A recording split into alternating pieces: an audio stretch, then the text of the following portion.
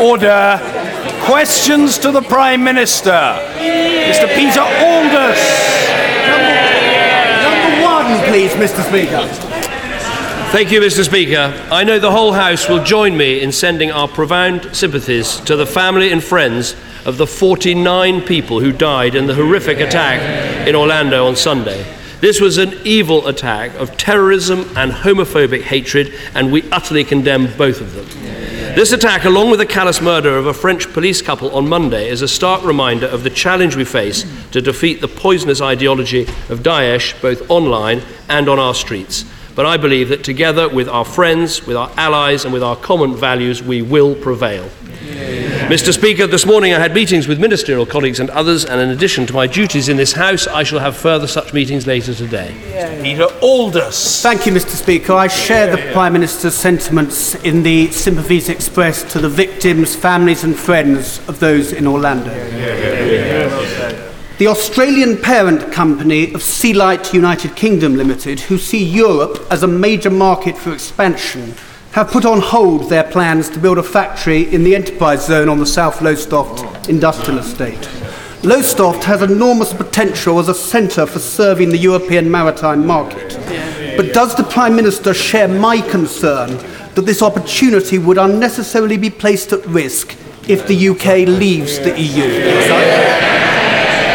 Well, I certainly share my honourable friend's concern. I well remember visiting his constituency and seeing what a thriving business location Lowestoft is. He's right that many companies come to Britain and invest in Britain for many reasons, but one of the most important is access to the single market of 500 million customers. And next week we have the opportunity to put our place in that single market beyond doubt. And I hope that we wake up on June the 24th knowing that businesses are going to invest more in our country, create more jobs in our country, see more growth in our country, because that will help the families of our country. And the unemployment figures today, another welcome fall in unemployment. We can see continued progress. Let's keep our country moving forward. Jeremy Corbyn.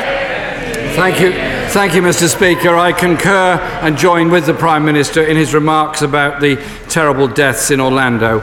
On Monday, I joined a vigil of thousands of LGBT people in Soho in London to mourn the deaths of the 49. And also, I want to say, we say thank you to all those all over this country who attended vigils on Monday night to show their concern and their horror about it. Quite simply, we defeat such atrocities through our love and our solidarity, and we need to send that message out.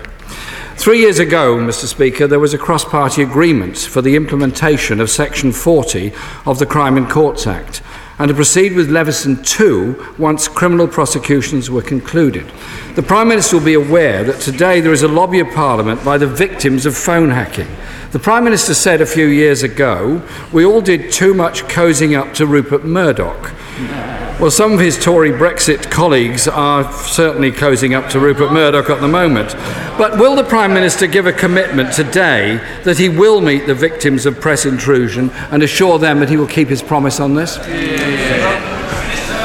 Well, first of all, let me again echo what he said about the Orlando bombings. In terms of the Leveson issue, we said that we'd make a decision about the second stage of this inquiry once the criminal investigations and prosecutions were out the way. They are still continuing, and so that is the situation there. I have met with victims of press intrusion, and I'm happy to continue to do so again. But I think right now people can accuse me of many things, but I think cozying up to Rupert Murdoch probably isn't one of them. Jeremy Corbyn. Mr. Speaker, my question was, will he meet the victims of phone hacking? I hope he will, because they deserve it, and he promised that he would meet them. A major funder, Mr. Speaker, of the Leave campaign said, and I quote, "If it were up to me, I'd privatise the National Health Service." The Honourable Member for Uxbridge said, if people have to pay for NHS services, they will value them more. Both he and the Honourable Member for Surrey Heath are members of a government that has put the NHS into record deficit. These people are now masquerading as the saviours of the NHS, wolves in sheep's clothing. Didn't the Honourable Member for Totnes get it right when she rejected the duplicity of this argument in the Leave campaign and decided to join the Remain campaign? Well, I was delighted with what my honourable friend, the member for Totnes, said about changing her mind, which is a brave thing for politicians to do, and saying that she thought that the NHS would be safer if we remain inside a reformed European Union. And I believe that very profoundly, because the key to a strong NHS is a strong economy. And I think there can't be any doubt the 9 out of 10 economists, the Governor of the Bank of England, the IMF, the OECD, all of these other organisations saying our economy will be stronger. And it's a strong economy that delivers a strong NHS. Jeremy Corbyn. Thank you, Mr. Speaker. Last week, the Prime Minister gave a welcome commitment to the closing of the loophole in the Posting of Workers Directive. We'll hold him to that. But we're concerned about the exploitation of migrant workers and the undercutting of wages in this country as a result of that. On that issue, will the Prime Minister today commit to the outlawing of the practice of agencies that only advertise abroad for jobs that are in reality jobs in this country? First of all, he and I absolutely agree about the evils of modern slavery, and that is why this government passed the Modern Slavery Bill with all parties' support. We've doubled the fines that can be put on companies for exploiting labour in this way. We've actually strengthened the Gangmasters Licensing Authority, and they've commenced and carried out a number of prosecutions, including in the east of England where I was yesterday. And so we'll continue to take action on every level to make sure that people are paid the wages that they should be paid, and the protections are there on the minimum wage and now on the national living wage. I think all of those are vitally important, and we'll continue with all of those measures. I want people to get a fair day's pay for a fair day's work. Jeremy Corbyn. Mr. Speaker, my question was about outlawing the practice of advertising by agencies only in other countries. Tens of thousands of EU and other people have migrated to Britain, work in our public services and do a fantastic job. Many people in Britain are also concerned about immigration and their local communities. Surely, Mr. Speaker, what communities need is practical solutions, like the Migrant Impact Fund set up by Gordon Brown when he was Prime Minister to deal with the extra pressure on housing, schools and hospitals. Will the Prime Minister now concede that it was a mistake to abolish that fund? And will he work with us to reinstate it as a matter of urgency to give support to those communities that are facing problems on school places and doctors' surgeries? He's absolutely right. Sorry, in answer to the question about advertising, about workers' agencies, about employment agencies that only advertise for overseas workers, we are looking at that to see if we can, and we've announced this already, to see if we can ban that practice, because we don't believe that is right. Of course, the answer to so many of these questions is actually to make sure we are training, educating and employing British people and getting them the qualifications they need to take on the jobs that our economy is creating. And today's unemployment figures are another reminder of that. In terms of funds to help communities impacted by migration, we have a pledge in our manifesto, which we're looking forward to bringing forward, which actually a controlled migration fund to make sure that we put money into communities where there are pressures, because of course there are some pressures and we do need to address them, and I'm happy that we'll be able to work on a cross-party basis to do that. As I've said many times, there are good ways of controlling migration, and one of them is the important rules we're bringing in so people don't get instant access to our welfare system, but there are bad ways of controlling immigration. Leaving the single market and wrecking our economy is certainly one of them. Jeremy Corbyn. Thank you, Mr. Speaker. Today, a flotilla of boats is due to come along the Thames, campaigning on fishing quotas not going to the UK domestic fleet. I've been looking out of the window and I haven't seen them come yet, but presumably they're on their way. The Prime Minister will be very well aware that reforms that were made 3 years ago actually put the power back into the hands of member states, and it's the UK government that has given nearly 2/3 of the English and Welsh fishing quotas to just 3 companies, thus excluding small fishing communities all along our coasts. Can the Prime Minister stop blaming Brussels on this and tell our small-scale and sustainable fishing communities what action he will take to allow them to continue their work and indeed go further out in collecting fish?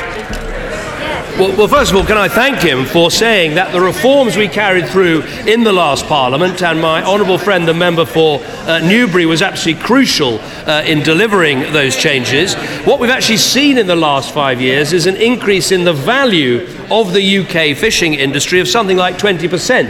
And the point I would make is that we export every year about £1 billion worth of fish to the EU, and there is no country in the world that has a trade agreement with the EU that doesn't involve tariffs, taxes on the sale of its fish. So there's no way we'd get a better deal from the outside than the deal we get on the inside. So working with our fishing communities, working with our fishermen, keeping that market open and making sure that we manage our fish stocks locally and appropriately is very much part of our plan. Jeremy Corbyn. But his government still did hand quotas over to 3 very large companies at the expense of small communities around Britain. I hope he will reflect on that. Mr. Speaker, with just 8 days to go before the referendum, the Labour position is that we're going to be voting to remain because we believe it's the best way to protect families, protect jobs and protect public services. We would oppose any post-Brexit austerity budget, just as we have opposed any austerity budget put forward by this government. So will the Prime Minister take this opportunity to condemn the opportunism of 57 of his colleagues who are pro-leave, who have suddenly, these are members who backed the bedroom tax, backed cutting disability benefits and slashing care for the elderly, who suddenly have now had a Damascene conversion to the anti-austerity movement. Does he have any message for them? Does he have any message for them at all? What I'd say to the right honourable gentleman is there are very few times when he and I are on the same side of an argument. And this must say to people watching back at home that when you've got the leader of the Labour Party, and indeed almost all of the Labour Party, a Conservative government, the Liberal Democrats, the Greens, the official Ulster Unionists and the Scottish National Party all saying we have huge disagreements, but on this vital issue for the future of our country, the best option for Britain is to vote to remain in a reformed European Union, that really says something. It says something. And the truth is this. This is a huge choice for our country. Choices have consequences. If we wake up on June the 24th and we've remained in, our economy can continue to move forward. If we vote out, the experts warn us we will have a smaller economy, less employment, lower wages, and therefore less tax receipts. And that's why we would have to have measures to address a huge hole in our public finances. And nobody wants to have an emergency budget. Nobody wants to have cuts in public services. Nobody wants to have tax increases. But I would say this, there's only one thing worse than not addressing a crisis in your public finances, than addressing it through a budget, and that is ignoring it. Because if you ignore a crisis in your public finances, you see your economy go into a tailspin, you see confidence in your country reduced. We can avoid all of this by voting Remain next week. Thank you, Mr. Speaker. Having recently undertaken a real ale tour of some of my constituents' finest public houses, and having sampled some of the finest ales you're likely to taste, many of which are brewed locally in Derby North, recognised as the real ale capital of the UK, can I ask the Prime Minister to join me in acknowledging the virtues and massive benefits to local economies from small and medium-sized breweries up and down the country? Happy to agree with my honourable friend. Having spent last week at Shepherd Neame in Kent and having spent yesterday at Green King in Bury St Edmunds, I agree with her that a large quantity of real ale is one of the best ways to get through this gruelling referendum campaign, and I would recommend it to everybody. The British beer industry is in good health because of the duty cuts from my right honourable friend the Chancellor, because of the micro brewers tax regime. We've got a lot of craft beer, a lot of craft ale coming through in our country. It's an industry in good state, and the brewers that I'm talking to and going to see, they want the single market open and they want us to remain in. Angus Robertson. Thank you, Mr. Speaker. On Orlando and on the deaths in France, we on these benches join with the condolences that have been expressed by the Prime Minister and the Leader of the Opposition. We are now only a week away from the biggest question that the UK has faced in a long time, and that is the continuing membership of the European Union. Exports and goods and services from the Scottish economy are massively important. Hundreds of thousands of jobs depend on them. Meanwhile, our public services, including the NHS, are supported by many hard-working people from elsewhere in the European Union. Does the Prime Minister agree with me, if we want to protect jobs, if we want to protect our public services, we must vote to remain in the European Union? Well, I do believe the most important argument, there are many arguments people make, but the most important argument is about the future of our economy. And it seems obvious to me, you can listen to the experts or you can just make a common sense argument. Today we have full access to a market of 500 million people. For an economy like Scotland's that is such a big exporting economy, there's no way we'd get a better deal with that single market on the outside than we get on the inside. And so if we left, we would see our economy suffer, we would see jobs suffer, we'd see people's livelihoods suffer. That is just plain common sense. So I absolutely agree with him. For jobs and for livelihoods, we should remain in. And there is a consequence for public finances, because if our economy is doing less well, our public finances would be doing less well, and that would have consequences for Scotland too. Angus Robertson. On that issue, may I raise that with the Prime Minister, because today we have learned from a Conservative Chancellor of the Exchequer and a former Labour Chancellor of the Exchequer that there would be likely to be £30 billion in cuts to public services or tax rises were there to be a Brexit vote. What impact would that have on public services in Scotland? Please can we learn now, before we vote, what impact would that have on the budget in Scotland that pays for the NHS in Scotland, for our schools in Scotland, for local government and for all key public services? Is that not yet another reason why we must vote to remain in the European Union? Well, what I'd say to the right honourable gentleman is that these figures are not based on what the Chancellor of the Exchequer is saying. They're based on what the Institute of Fiscal Studies and the National Institute of Economic and Social Research are saying. They are talking about a 20 to 40 billion hole in our public finances if Brexit were to go ahead. Now, these are organisations often quoted across this House many times against the government because they are respected for their independence. So clearly, if that is the impact on public finances, decisions to cut public spending in the UK budget do have an impact through Barnett on Scotland. And to anyone who says, well, these warnings, of course, they could be wrong or they could be inaccurate, and this is an uncomfortable point perhaps to make to the right honourable gentleman. Of course, there were warnings about the oil price before the Scottish referendum. It turned out actually to be worse than the experts warned. Mike Freer. Thank you, Mr. Speaker. Since the terrorist attacks in Paris and Brussels, many of my constituents are worried that remaining in the EU increases the risk of terrorism, fears exacerbated by the disgraceful comments of people like Nigel Farage. Does my right honourable friend agree with me that our security services are helped, not hindered, by the EU?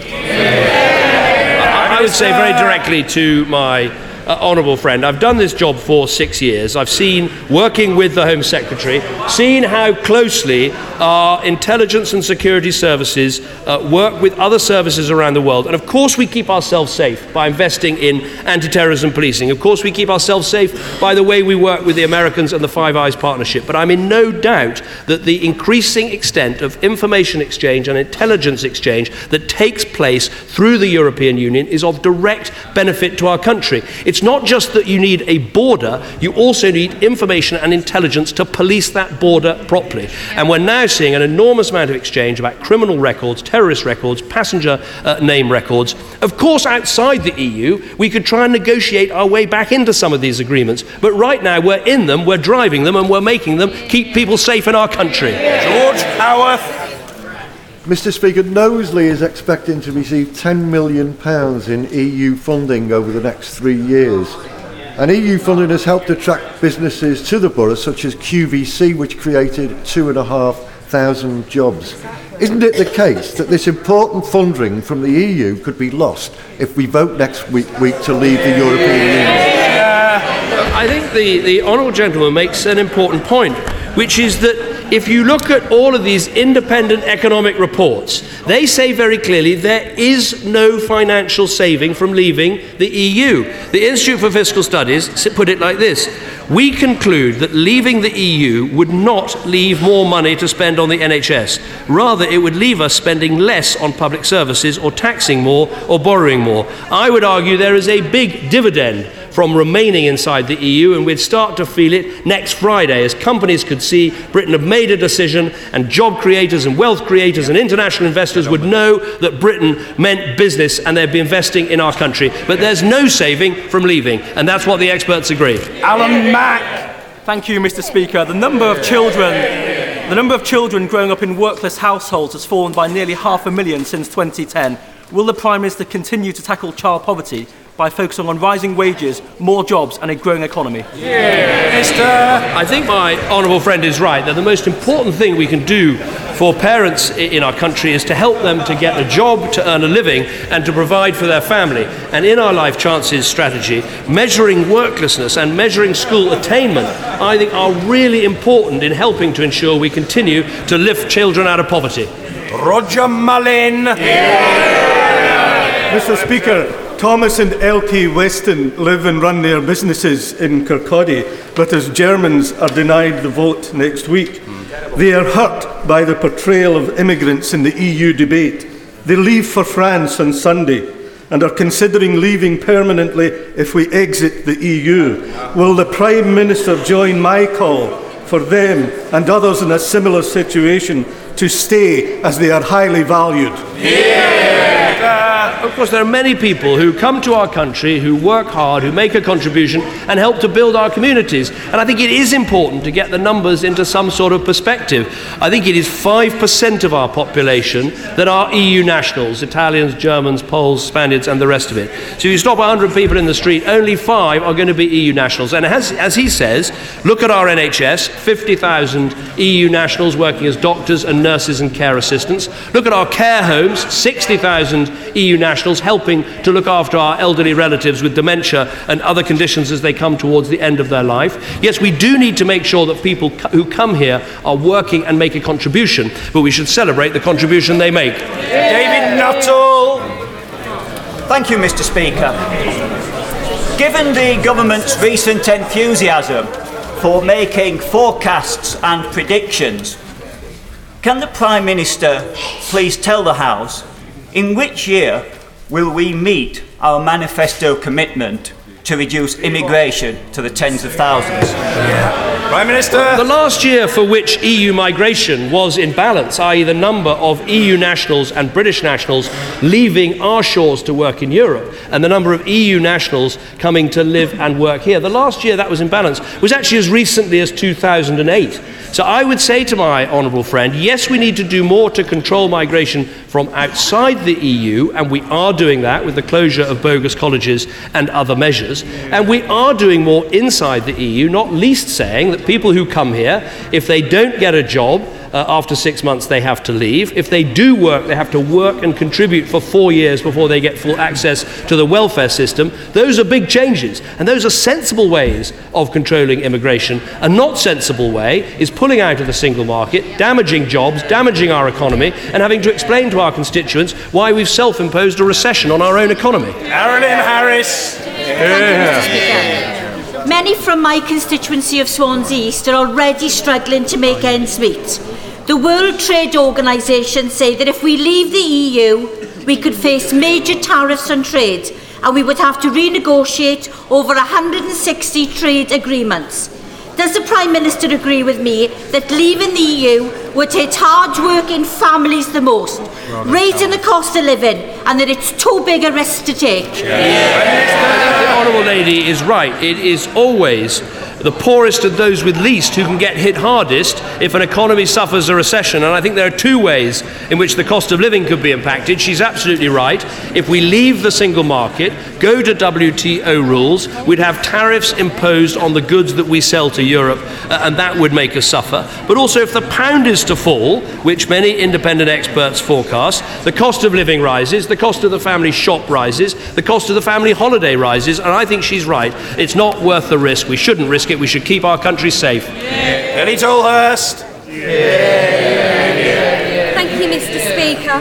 Following the Chancellor's very welcome announcement to launch the new Thames Estuary 2050 Growth Commission, could the Prime Minister outline his hopes for how the Commission's focus will deliver the much-needed infrastructure and economic development that will allow North Kent to prosper, including my wonderful constituency of Rochester and Strood? Prime Minister. Well, always, whenever I get a question from my honourable friend, I remember how grateful I am that she is sitting for Rochester and Strood and representing happy days. Happy days. In terms of the 2050 Growth Commission, I think the key areas are skills and infrastructure, and there is a serious amount of money being committed to the infrastructure, and we do need to look at things, including the Lower Thames crossing, to make sure the economy of that region can really make the most of its potential. Smith. Thank you, Mr. Speaker. 2,500 people are employed in the ceramics industry in my constituency. Their jobs are dependent on EU trade, their rights are protected by the EU social chapter, and their town centres have been rebuilt with EU funds.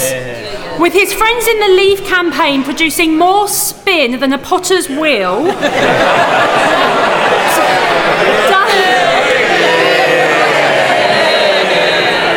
PM share my fears that despite Europe's flaws, a Brexit vote could leave us picking up the pieces of a broken economy for years to come. I'm going to nick that soundbite. That's a good one. The Honourable Lady is right.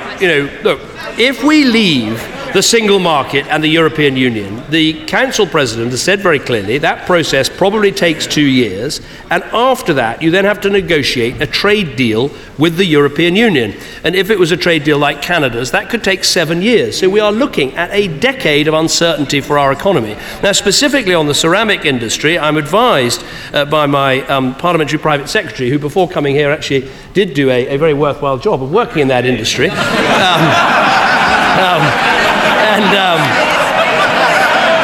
He may not be spinning pots anymore, but he's spinning for me very effectively. But the point is, last year we exported £38 million in porcelain and china to the EU. And if we were outside the EU without a trade deal and had World Trade Organization tariffs, there would be a 12% tax. Now, I don't want us to hit British manufacturers, British car makers, British aeroplane makers. We should be investing in those industries and helping them support and not making their situation more difficult, which Brexit would undoubtedly do.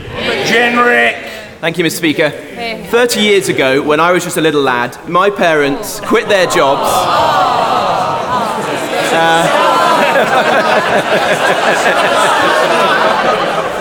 30 years ago, my parents quit their jobs and they founded a small manufacturing business around our kitchen table.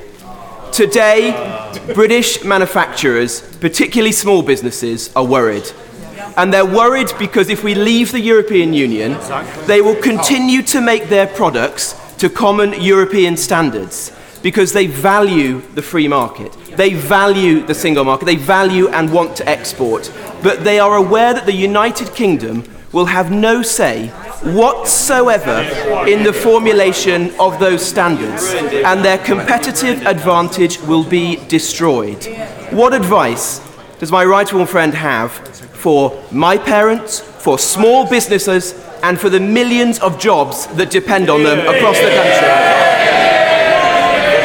Well, I'd always assumed that my honourable friend was under 30, so I'm shocked to get this news. But he makes a very important point, which is that if we were to leave, we lose the seat around the table that sets the rules of the single market. Now, of course, sometimes those rules can be annoying or burdensome, but at the end of the day, they're the rules we have to meet. And so if you leave and you have no say over those rules, you don't gain control, you lose control. That, I think, is an absolutely crucial argument, and why small businesses, majority of small businesses, back staying in the EU, as well as a very large majority of larger businesses. Dr. Alistair MacDonald. Mr. Speaker, and could I endorse the comments and associate the SDLP with the comments of the Prime Minister about Orlando and Paris and the deaths there? And could I assure the Prime Minister that the SDLP is fully behind him in his efforts to secure a Remain vote? But Mr. Speaker, the Brexit campaigners have made securing our borders their resounding war cry. And when it comes to the only land border between the UK and the rest of the EU, we're dismissed and told that nothing will change there. A return to customs posts, passport checks and hard border will be a critical economic issue for Northern Ireland's voters in 8 days' time. Can the Prime Minister now, once and for all, clarify this point and tell the people of Northern Ireland what will become of the border if the UK votes to leave the European Union? Well, can I thank him for his remarks about the Orlando shootings? Look, on this issue, if we vote to stay in, we know what the situation is. We know that the common travel area works, we know it can continue, and everyone can have confidence in that. If we were to leave, and as the Leave campaigners want, make a big issue about our borders, then you've got a land border between Britain outside the European Union and the Republic of Ireland inside the European Union. And therefore you could only either have new border controls between the Republic and Northern Ireland, or, which I would regret hugely, you'd have to have some sort of checks on people as they left Belfast or other parts of Northern Ireland to come to the rest of the United Kingdom. Now, we can avoid these risks. There are so many risks here. Risks to our children's jobs, risks to our economic future, risks to our borders, risks to the unity of the United Kingdom. I say avoid the risks and vote Remain next Thursday. Thank you, Mr. Speaker. Next week I'll be visiting 25 schools in my constituency to explain both sides of the EU referendum argument to those of our population who will be the most heavily impacted by a decision which they cannot make. Would the Prime Minister have any words for these young people for the Remain segment? Well, I'm very grateful for my honourable friend's hard work. What I would say is this is a vote that, even if those people in those schools aren't able to vote, will affect their futures. And I hope they will talk to their parents and their grandparents, after being inspired by my honourable friend, about wanting to grow up in a country with opportunity. And we're bound to have more opportunity if we remain in a reformed European Union with 27 other countries. And I also think it goes to a point about what sort of country we want our children to grow up in. Not just one of economic and job opportunities, but one where our country is able to affect change and get things done in the world. We don't diminish ourselves inside a European Union, we enhance the power of Britain and the greatness of our country. Thank you, Mr. Speaker. Approximately 11,000 of Marks & Spencer's most loyal employees, many with over 14 years' service, are about to get a serious pay cut. Cuts to Sunday pay, bank holiday and anti-social hours pay, all made on the back of the national living wage, means they'll take home less next year than they do this year, with some losing up to £2,000. This is not just any pay cut, this is a big fat Marks & Spencer's pay cut. Does the Prime Minister agree with his Chancellor that cutting take-home pay at M&S or anywhere else on the back of the national living wage is wrong? And if so, will he move to close the loopholes that make this possible? Well, obviously, we want to see the national living wage feeding through into people having higher take-home pay, not lower take-home pay. And we would urge all companies to make sure that is the case. I haven't seen the information about Marks & Spencer's, but they know, like any retailer, that they need to attract and retain and motivate the staff that they have. And it's absolutely crucial in retail, particularly with all the competition with online, that they continue to do that. And they won't do that if they cut people's pay. Jack Lepresti. Mr. Speaker, I agree with the Prime Minister on Europe. When he said to the CBI on the 9th of November last year, and I quote, "Some people seem to say that really Britain couldn't survive, couldn't do okay outside the European Union. I don't think that is true. The argument isn't whether Britain could survive outside the EU, of course it could. So if, as I hope, despite the panic-driven negativity from the Remain camp in Downing Street, the British people vote next week to become a free and independent nation again, will my right honourable friend join me in embracing the great optimism and opportunity for our country and our people that such a momentous decision would bring? Well, I'd say to my honourable friend, as I said at the CBI, of course Britain can survive outside the EU. No one is questioning that. The question is, how are we going to do best? How are we going to create the most jobs? How are we going to create the most investment? How are we going to have the most opportunities for our children? How are we going to wield the greatest power in the world? How are we going to get things done? And on all those issues, stronger, safer, better off, the arguments are on the Remain side. Thank you, Mr. Speaker. Could I associate myself and indeed all of my party across the country with the remarks he made earlier on about the killings in France and the brutal homophobic murders in Florida. The killer and his vicious homophobic act do not speak for Islam. The wealthy elite fueling the Leave campaign will be unharmed by the inevitable hike in interest rates that will follow Britain's exit from the European Union and the decline in sterling. The rate rise, however, will have a hit on millions of ordinary British people. It will put people to lose their homes through repossession and push low-income people further into crippling debt. Would he advise his Tory Brexit colleagues that there is a long-term economic plan on offer in which he can help those people who are hard-working families not to suffer? It is to vote Remain on Thursday.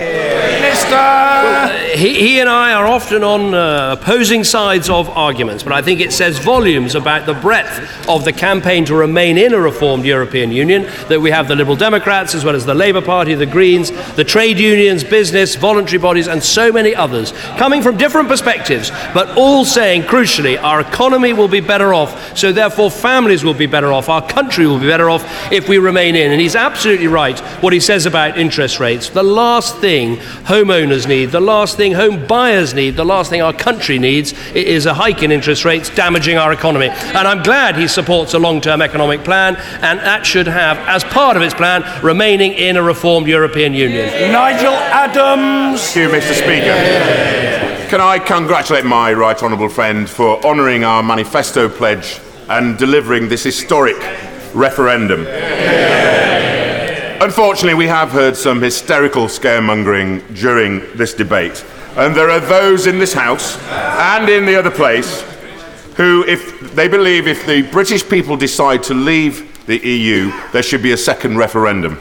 Can he assure the House and the country that whatever the result on June the 24th, his government will carry out the wishes of the British people? If the vote is to remain, we remain, and if the vote is to leave, which I hope it is, then we leave. Prime Minister! I'm very happy to agree with my honourable friend.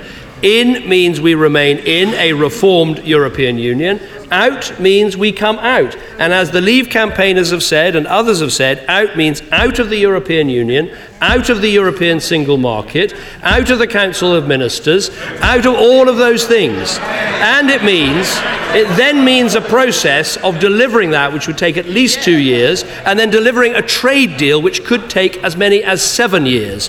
So I would say to anyone still in doubt, and there are even members in this House still thinking about how to vote, if you haven't made up your mind yet, if you're still uncertain, when you think of that decade of uncertainty for our economy and for everything else, don't risk it and vote Remain. Catherine West.